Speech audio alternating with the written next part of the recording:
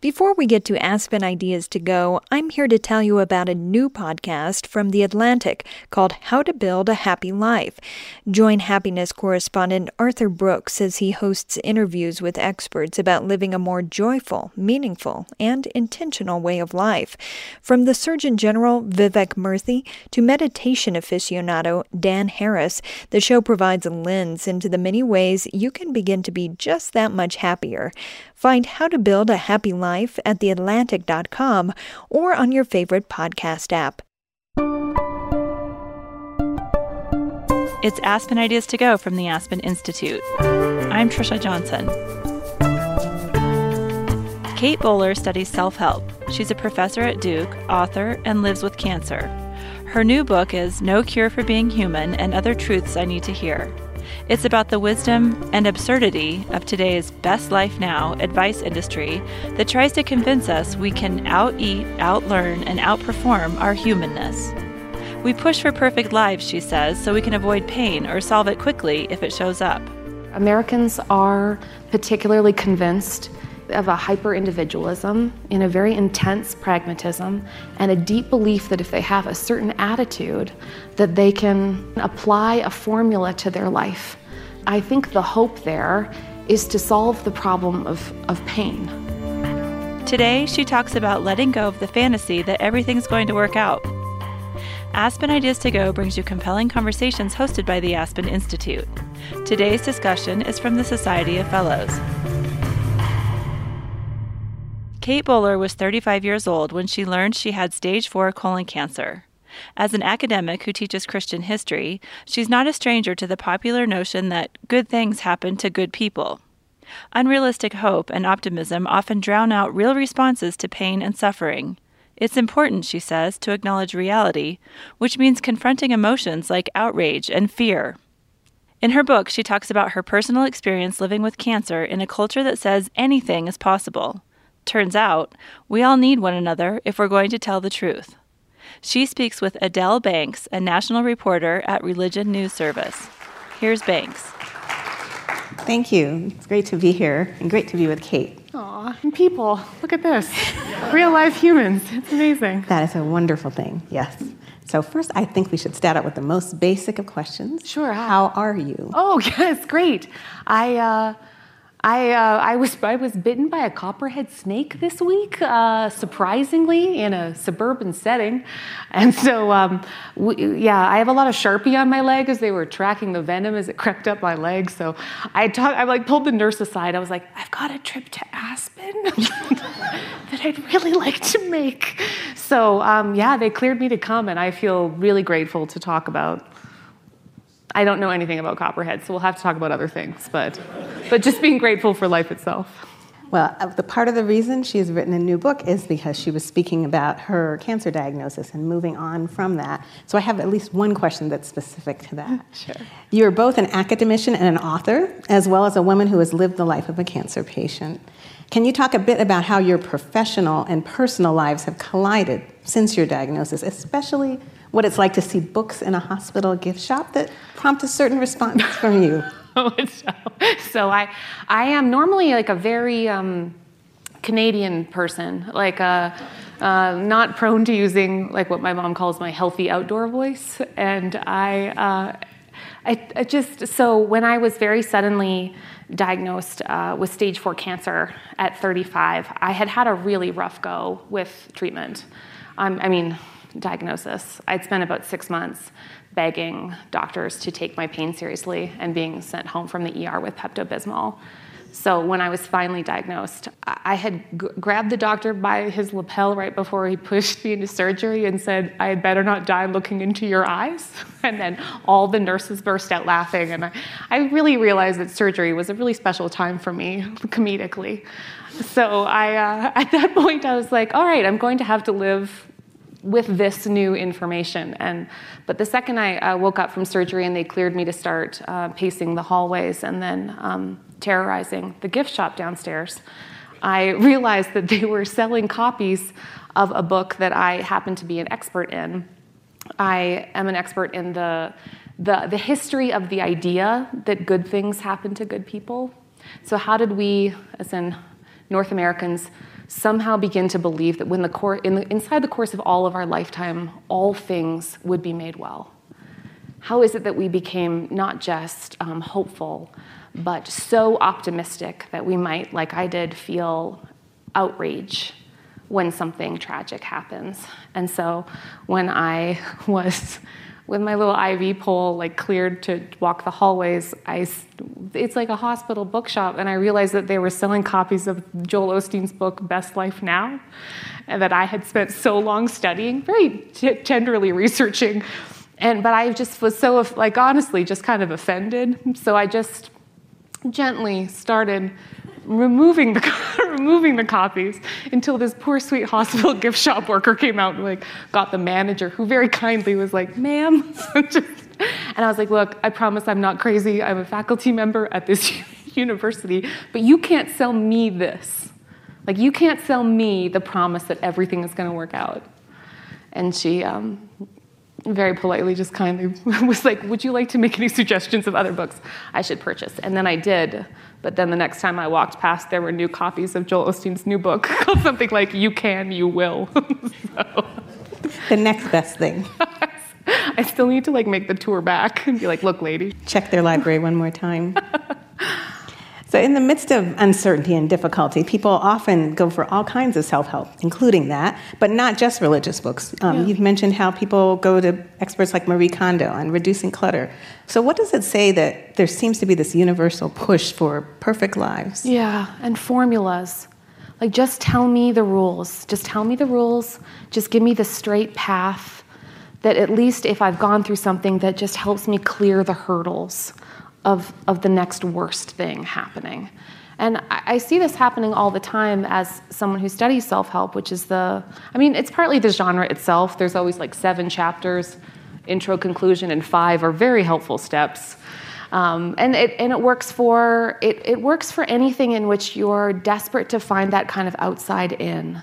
So if only I just had less stress hormones by not having mess in my sightline. And therefore, if I go to the Container Store, I will, my teenager won't hate me. Like, you can see how the causality becomes very confusing when we're really desperate for formulas. But it's a very, it's an intensely, frankly, it comes from these really deep philosophical and religious seedbeds through American religious history, where Americans are particularly convinced of a hyper-individualism, in a very intense pragmatism, and a deep belief that if they have a certain attitude, that they can apply a formula to their life. And I think the hope there is to solve the problem of pain. And of course, like, that's a tall order for any book you buy at the airport, or anyone else you see on late night television. In the preface of your forthcoming book, you summed up one of the key challenges of grief, saying, "We lose people before we can learn to live without them." Yeah. Do you see some purpose in grief, some benefit that we may often not acknowledge? That's such a hard question, Adele, because I've seen like all the terrible gifts of loss. Like you know what you love when you're scared of losing them or when they're gone. Like that's the.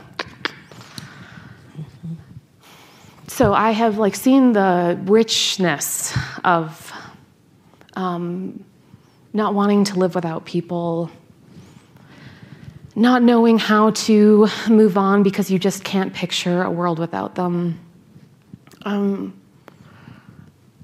Frederick Buechner is such a lovely theologian and thinker, and he says, this is the world, beautiful and terrible things will happen.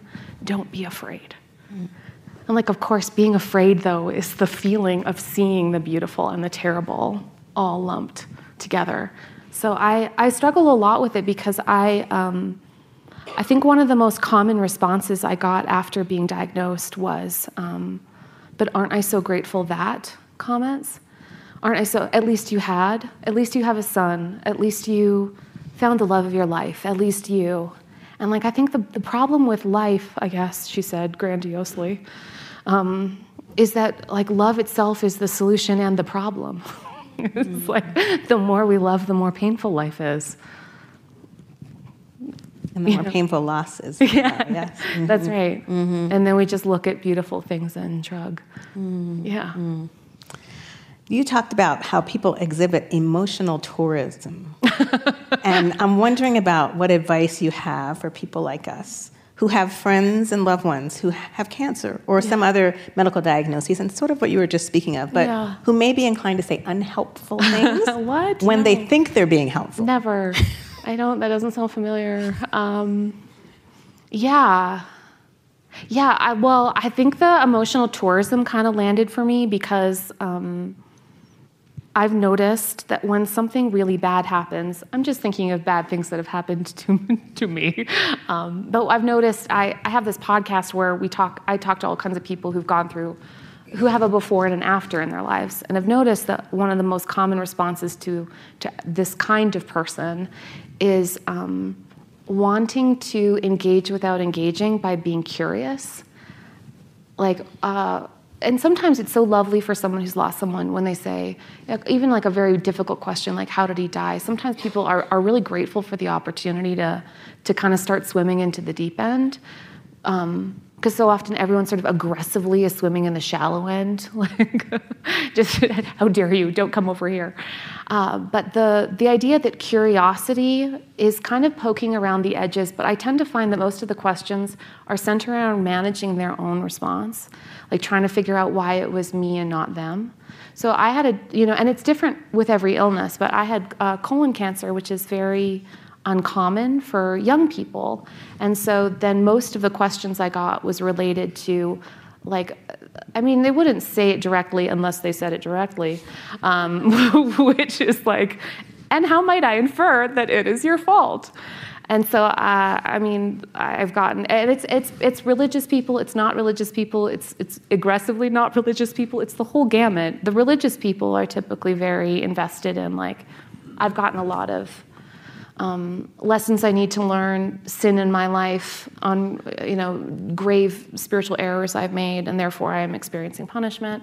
Then there's just like the whole Gwyneth Paltrow genre, in which I have yet to save myself with smoothies or like a really aggressive juicing regimen, or that would just solve it right there. I think essential oils is probably going to do it for me, though. I think that somebody's cousin is just this short of selling me. But and it's and then there's so many kinds of hidden causality, like with anything to do with colon means that they go into like an aggressive. Maybe I'm too fat. I'm too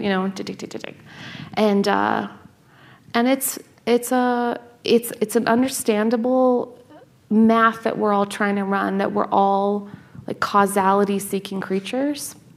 But part of the privilege, I think, of being a professor who studies people's rationalizations is to be able to see how desperately we are to find reasons.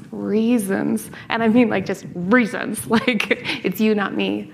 Instead of just keeping that open-hearted space that still requires that we all be afraid, that we don't get to control what happens in our lives. Yes. So you have learned some of the harsh truths about people in the clinical trials who have not survived, and that has to produce a certain grief of its own, along with a bunch of other emotions. So I wonder if you have found the right words and actions when people are grieving either the state of their health or the loss of a loved one. Do you know, especially after having people say the wrong things to you, what to say to people? Yeah, and I've noticed myself being genuinely the worst. I mean, this one poor man I met the other day had a colostomy bag, and it's not like something you want to talk about because it's kind of a private thing that your insides are now on your outsides. But I thought that I was just so cool and relatable to be like, I almost got one of those. Insert long speech about that, loud voice in which I invite other people into this conversation. And this poor guy is like, I just want to be my own age. Please stop talking about my colostomy bag. So I do find that one of the grave errors is in attempting to be relatable. Because that's what happened right after I got sick was everybody had an aunt who had recently passed from colon cancer and were pretty upset about it. or I'd recently seen a documentary called The Truth About Cancer. There's always something like that, and there's a lot of important lessons. But I did sort of start to lovingly lump them into categories, which was teachers, people who respond and then immediately have a lesson that they'd like to learn. Sometimes those people are unbelievably smart, and you do just listen for a bit. But the hope is that I think they're trying to save you from future pain. The problem is when you're have stage 4 cancer and someone gives you a copy of Truly Prevention magazine. I remember receiving a copy and being it's a bit late for that, sweetie. Thank you. Teachers are everywhere, and I work, I'm on a faculty, so there's a lot of teaching. There's a lot of teaching that goes on. There's a lot of intense minimizing. A lot of, at least. So not only minorly hilariously, I was, I'm just touching my snake bite here, but I was getting about $100,000 worth of anti-venom pumped into my left leg this week. It's a sentence I didn't think I would say. And this very kind nurse who I really liked said, well, at least you're at Duke. She was totally right about that. They did get their own discount on anti-venom because there are so many copperhead bites in the area. And so she was right that at least I had at least. But when we began talking about her loss and my cancer diagnosis, she was like, well, at least you're at. And I was like, I'm just going to be honest. This place almost killed me. And that's hard for me to say because I simultaneously want to tell you how grateful I am. But grateful is also a burden that the suffering carry when we're not sure if we're allowed to tell the truth. So minimizing is also it's a very natural but very intense thing to carry when you're the one that's at least I had a whatever. We want to at least this right now? Just give me a week or two, or just let the Sharpie rub off. So a lot of them are teachers or minimizers. Yes. And both of them seem to be more about themselves than about you. I think there's so much love in there. It's just, but I think it's so hard to hear anyone's story without it making us afraid or always trying to intuit the implication. But other people's lives are not usually a lesson. I hear this from with people who get divorced or have a child with behavioral issues, or there's so much synthetic thinking that means oh, are you getting a divorce? Well, shouldn't have traveled so much. Everyone is just so quick with that they just don't leave enough space for life not being nearly as linear as we might hope. They want to just figure it out. Oh, we're so... And figure it out for you, too. Huh? And 5, 4, 3, 2. Oh, thanks. You solved it. So most of the people who are in the hospital and get visited, they get visited by friends and loved ones, but you were particularly visited by people who had professional religious duties. Yeah. So I'm wondering about that, being visited and prayed for by pastors and a bishop. Yeah. Were those visits most often a comfort, given what you've been saying? Yeah. Or did they present some challenges as well? I have the very strange, so I kind of have one of those hybrid jobs where, you know this world, where, so I'm in a university setting and everybody has a lot of very, intense wine and cheese feelings. So there's a lot of sort of university-ness. And then simultaneously, I work in a professional school that trains nonprofit workers and pastors and people who have very meaning-heavy vocations. And what was so hilarious and awkward about my life and then diagnosis was, when I was diagnosed, I heard the news and then I walked over to the hospital, and then you put on a really uncomfortably revealing outfit, and then you check yourself in, and then thank you, all my colleagues are very concerned, so then they walk over, and I'm mid something, something's always being changed or whatever, and my faculty friends are just right all up in there. But what was so lovely is I had kind of forgotten, because we're all teaching courses and we have this sort of professor hat on, that they're also often ordained, that most of the people that I work with have married people and they have buried people, and they have held hands with people in the most intense and intimate and and terrifying circumstances. And so when they came over and they were willing to be the people who held my hand and, and like just have someone to put their hand on your head.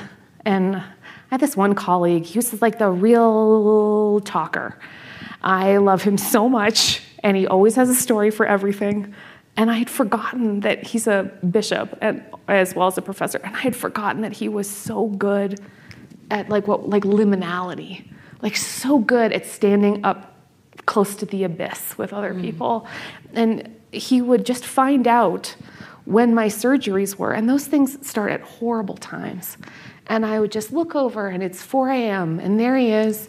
He got his clerical collar out of his gym bag, and he's there being the calming presence that my partner and my family needed, but also just waiting till everyone clears out of the room and just like gives me a minute to be like he did this he just put his hand on my head, and I threatened HR. I was just like, if you keep touching me like this, I don't know why I thought that was so funny, but I am again. Pre-surgery is just a really special time for me. And he was like, and God, please bless this one in particular because her best work is yet to come.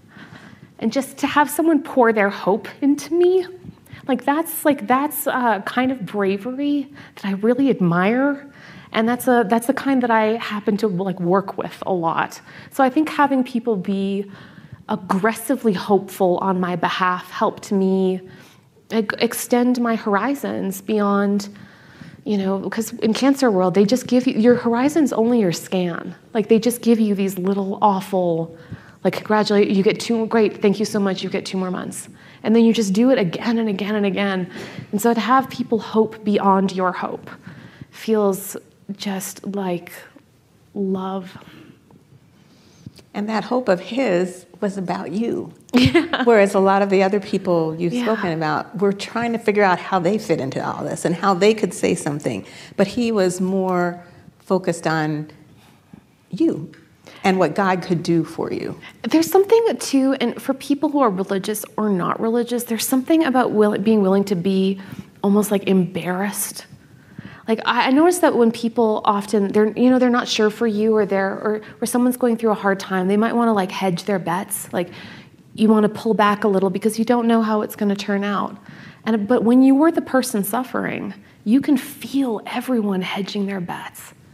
And you just want to say I don't know what's going to happen either, but I need you to jump with me because I'm going to have to do it regardless. And it would be so nice if I didn't have to do it by myself. Mm-hmm. So I thought it was so nice that people, for some reason, especially fancy people who kind of didn't have to, were willing to get a little sloppy.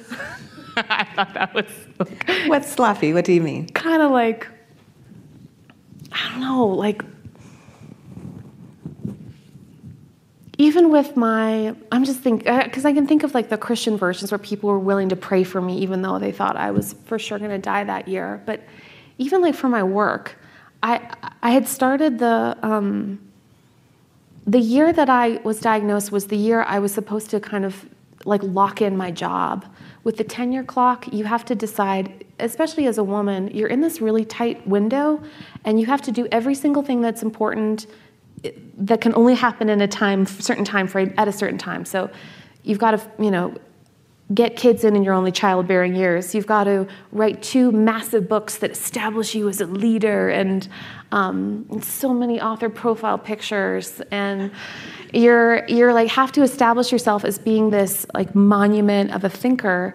And my tenure clock, my clock was up roughly the same time as I was supposed to die. And I thought, what a weird, it felt kind of like a reverse lottery question. What would you, so what if you had everything? It was what if you didn't have everything? What would you do? And so it was people who were willing to hope for me, that were willing to say, what dreams can we have now? And for me, that was, I'm a writer and I'm a researcher. And I'm a really good historian. I'm super nosy. And so, and I can sit for long periods of time in the archives. And so so they helped me dream bigger dreams than I would have. I was thinking I should hedge my bets. And they were like, write the stupid book. I mean, and that was a book that genuinely 500 people they was not going to sell out the library copies for my book on the history of ordination in women and blah, blah, blah, blah, blah. Available to you now from Princeton University Press. But it seems to me like an act of bravery to try to hope for so much without requiring certainty in advance. Can you talk about how your religious leanings or affiliation have fit into what you went through in your cancer journey? Oh, well, I'm part of a religious tradition popular in the prairies of cheese-eating Mennonites. We are a humble people. Cheese-eating Mennonites. There's a lot of cheese, a lot of corn and apple festivals, a lot of furniture making, a lot of weather commentary. I did hear a lot of weather commentary outside, and I was like, a lot of you would be great Mennonites. A lot of just wind gauging and talking about the elevation. I was like, oh, you guys would be super good where I'm from. But wonderfully low expectations. Like it was, depending on what religious tradition you're from, and this is just kind of a fun religious side note that I'm sure you and I would both really care about, is based on your religious expectations, you might have certain assumptions for what how fancy your church is, you can divide up people's lifetime earnings by denomination even. Presbyterians, getting it done. But I grew up in a tradition that is quite lower middle class and agricultural. And what was so nice about being in that group and having cancer is the hysterical practicality of just trying to learn how to live. They're like, I heard you have stage 4 cancer. We're really going to need to look at that fence. It's just a lot of tinkering, a lot of beautiful practicality, a lot of we don't need to do this aloneness that I needed. Because whenever someone's suffering and then someone else says, how can I help? What can I do for you? It just feels like sludge. I mean, especially if you're, other than if someone aggressively gives you presents, which I highly recommend, someone just sends you unbidden things to your home, which is honestly the greatest idea ever, you really just don't know how to be helped. So someone that's bubble wrap traditions are such a gift. So it's better to not ask, how can I help, but just do it. Be helpful. Just be helpful. Yeah, and if they don't know, then ask their friend, or their friend, or their friend. And if not, just send gift cards. Yeah. Have you learned something from people who have no faith or who are the quote-unquote nuns, N-O-N-E-S? Yeah. N-O-N-E-S, yes. Yeah. About how they find meaning when there's illness or another disruption that happens in their life, or how they grieve. I think there's an assumption that you have to be a person of faith to know how to handle these things, but I imagine you may have run across some who are not. Well, I think the question at the heart of all of this, and it's bigger than the word grief, it's just finitude, right? Is that we all this last year, and me with cancer and other people with every other world-ending moment, is that we run squarely into our own limitations, and then we have to ask, but what now? But what now that I might not necessarily have enough? Because even people who have everything have numbered days. Nobody gets everything. And so I think one of the great, I'm hoping, feelings of coming to the end of this pandemic is one, a radical interdependence in which people, in experiencing public health, just how much we're all like an invisible spider web connected to each other, that we really do belong to each other in ways that are shocking and usually inconvenient, but always necessary. I think what we all need, regardless of religious belief or at all, is just it's courage. It's courage to see the world as it is to not turn away just because it's hard to look at. grief is hard to look at, pain is hard to look at, inequity is hard to look at. Like it's painful. It's hard work, no matter what your faith or no faith is. Yeah.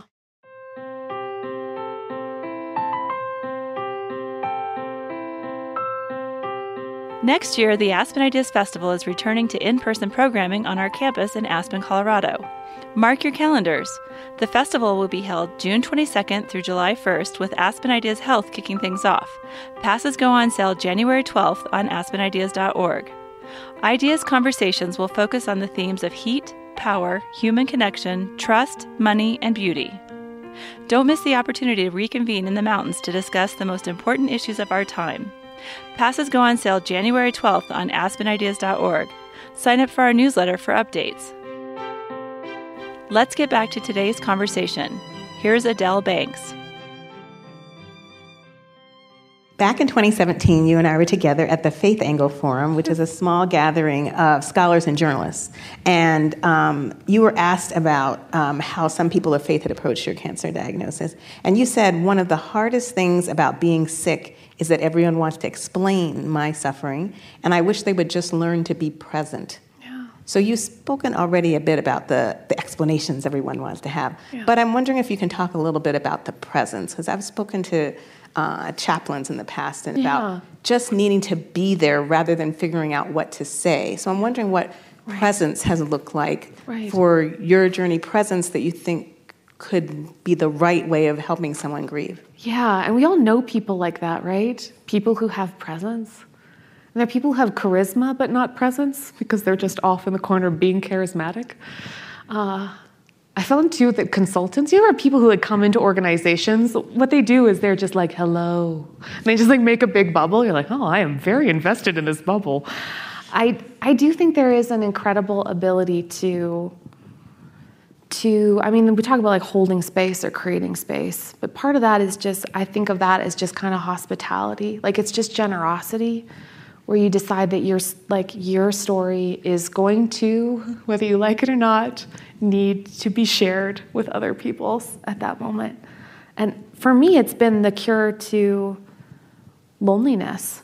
Because I think that people in pain, and I include myself, become often accidentally narcissistic, really. Because it's happening to you. No one else can be in your body, in your experience, and you want so much to share it, but it's just you. And then it can be very easy to go from that feeling, it's only me, this is my stupid life, to, and therefore I am alone.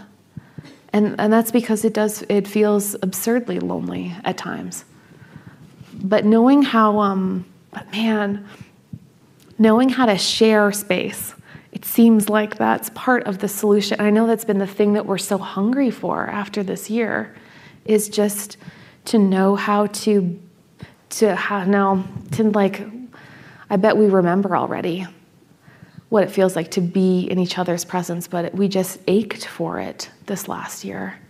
Like, what a reminder of how absurdly interdependent we are.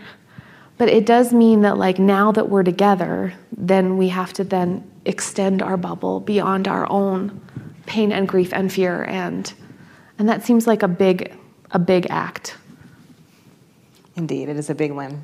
I have to ask you about bucket lists. Oh, yeah. It's another mixture of personal and professional, that you delved into the history of bucket lists, even as you considered your own. And it does seem that people are like, okay, I'm dealing with this crisis now, as you were. Yeah. And okay, so what on my bucket list can I get done? So is there something that you can share about this notion of bucket lists and how it developed and what it says about us humans? Sure. As part of the self-help genre, I had studied all kinds of solutions to how people try to fix the problem of their lives. And that one of them is very, very common is the bucket list industry. It is, there's just thousands of bucket list books, enough to keep people industriously morbid for a very long time. And so often it comes out of a couple sort of parallel ideas. I mean, the history of bucket list is, as old as relic quests and the earliest tourism. I mean, the second that there were Roman roads, there were basically early bucket listers, in which they're like, I'm really going to need to see the I'm really going to need to see the Colossus. I'm really going to need to get over there. And then eventually that coalesced into the medieval relic trade, in which they're like, I think that there's a few bones of St. Thomas that are yet to be seen by my eyes. But the desire is a kind of hero's journey feeling that I think we all have, which is how do we face our lives in a way that increasingly enlarges it? How do we live bigger and more bravely than we might have before? Unfortunately, though, and the history of the term bucket list is, of course, related to the idea that it's very morbid, that it's homicide or suicide, really, is the phrase. But I was very disappointed to learn it didn't enter cultural parlance until the Morgan Freeman movie, which I was Googling when I was asked by the cancer care nurse to, wouldn't I be interested in a bucket list? I was like, Google, Morgan Freeman. I guess people didn't start openly imagining their bucket list life. The problem with a bucket list framework, if we take it to its extreme, is that we imagine that our lives are things that can be checklisted. We start to picture not moments, and I'm grateful that this is one for me, that we don't just experience moments, but we experience items as if we can begin to add up the math of our life in a very specific way. In a gross way, it becomes experiential neoliberalism, in which you can buy your way and purchase your way into a feeling of accomplishment and therefore superiority. I think taken beautifully, though, you can have the chance to, say, go whitewater rafting with your friend this morning, possibly die tomorrow paragliding, which I did think was very fun and have signed up for. But it's because I'm terrified of heights, and I would like to learn to live into the things that I cannot control. And so I think that there's a wisdom to it, and there's also the Instagram version of it that we all need to just run screaming from. So we should have meaningful bucket lists.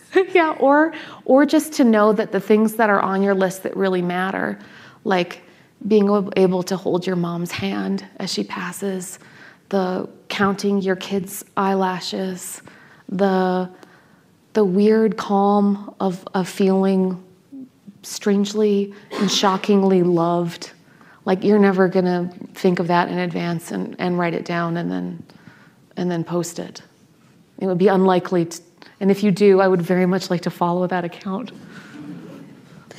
Well, given your humor, I have to ask you about that. So I found myself laughing as I read your book, which I didn't expect I would be doing that. And I just wonder how you kept or found your sense of humor in the hospital visits, in the doctor's visits, dealing with something so difficult and really so sad. Well, I think also I interview a lot of comedians on the podcast because I'm so interested in this question, is how does certain people how do we learn to tell the truth? And humor to me is one way that I learned to tell the truth, because if it was just me by myself, I would lie to you. Absolutely, I would lie to you. If you offered me water and I was thirsty, I would tell you it's fine and I don't need it. I would assume that I'd done something wrong when I wasn't diagnosed correctly. I just think it's hard for all people to live the truth of their lives. I just think it is. And so, I think social conventions, and I think especially for women, are scripted into a very intense cheerfulness and placation, and it is difficult. It's difficult to be in pain. And so I found that it was, I did a lot of truth-telling. I wrote my horrible, wonderful books, where I was like, and you wouldn't. But the stuff I wrote in my books is the things that, close friends who were there would say, I had no idea that. Because it is hard to turn yourself inside out and to live as someone, forever just dealing with incurable cancer. It felt impossible to live in the everyday world of small talk and then simultaneously have this deep question, of will this all add up? Will there be enough? Will this be okay? that kind of, that kind of stuff. So I found that the humor helped me live in the surrealness of it, where things are so, do you have those moments where you're like, it's so insane that it's funny again? And then it's back to sad, but then it's back to copperhead steak bite. And I laughed through most of the infusion because I was like, really me? Have you seen my chart? So it does help me get back in the deep end, I think, I hope. Thank you. Well, we kind of come full circle, and now it's your turn. Oh my gosh. Hey, thanks. Ask questions. Adelle, you did such a lovely job. Thank you for that.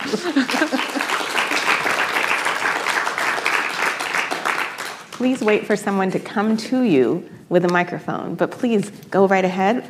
Hi, thank you so much for your talk. I was just thinking about kind of the process of what you were saying about loss and grief and going through something where you are deeply affected. But it seems that we do have this expectation that we're going to have things for a long period of time, and then when they're gone, it's just kind of shocking or unfortunate. But really, we do kind of lose it all of our friends or our own lives, or, we go through these grieving moments. Yeah. But I feel like there's such a lack of, I don't know if how to do that or how to celebrate what we have while we have it, with the expectation of loss. Like you have an obituary or you have, physical therapy or going through treatment and those types of things, but there isn't a lot of things in our culture or in society or maybe any that really talk about how to be more present with what we have, like when you were recovering. Just wondering if you have any ideas about how to be more anything that could go into that. Yeah. Because I guess I sort of think of the way we imagine all this as a bit of a seesaw. Like if we imagine the fulcrum just of a seesaw is the present, right? And then there's the past, which is for some people the thing that they're grieving, or like I meet survivors of kind of all the time, and they're trying to manage the weight of the past. And then for a lot of people, the grief is the fear of the future. It's living without people. It's a diagnosis that's not going to be solved. It's a relationship that broke and it's not coming back. And for all these things, one of the most popular, I'm going to say solutions because you can already tell them how much I hate it, is like a very aggressive, and I love the mindfulness people. I love them. I'm just putting that as my asterisk. But one of the implications is that the solution is aggressive mindfulness. That if only you controlled your mindset, were careful about your words. I wrote a whole history of the history of positive thinking. And one of the assumptions then is for those people, the solution to the problem of either past pain or future pain is mindset.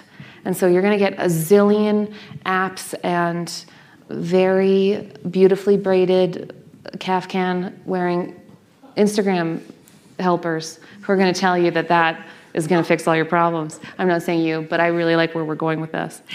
And I think, to me, one of the great gifts of learning to be more present, meaning to celebrate, to enjoy, like holy crap, this place, like just soaking it in, and then celebrating and feeling like for that second that everything is enough. That feeling, that to me seems like trying to find that balance between the past and the future, and allowing yourself to just open up the aperture of that. I think, however, our culture has mistaken that with trying to reassert certainty and control. So they'll teach you that as I will teach you the 7 steps to lock this in. And I think that is deeply pernicious, because we need the past and we need the future. We're just trying to balance how to do exactly what you're describing. Other questions? Thank you for that. Just as a follow-up to what you just said, can you maybe describe in your research and your body of work how just inexactness and imperfection and not knowing the future is healthy, and how do people reset their minds to say you can't program it all when that's what the goal really is? Yeah. So thank you. Well, because it got confusing for all of us. And it got confusing, I'm sorry for the historian thing, where I'm like, it was the late 19th century. But it was the late 19th century, where in parts because of the I mean, with the specter of inequality, the Gilded Age, et cetera, I mean, I think that one of the great American contributions to philosophy was a deep pragmatism and then an obsession with the power of the mind. And what that became was, of course, the incredible nascent discipline of psychology and the ability for us to think about the conscious and unconscious worlds that we get to swim around in. The problem is that in its popular forms, it got repackaged as the ability to bulldoze your way through every obstacle. And that, especially for people who are suffering, it really screws with us because it promises a solution to everything. And like there is no solution for fear and pain and uncertainty and not knowing the way forward. There is, of course, love and beauty and meaning and truth and people who change us and natural revelation. I'm just going to gesture at Aspen all the time for natural revelation. But I do think that this very intense history of hyper-pragmatism and coalescing with positive thinking, it did make us double down on a kind of certainty that I don't think any of us are promised.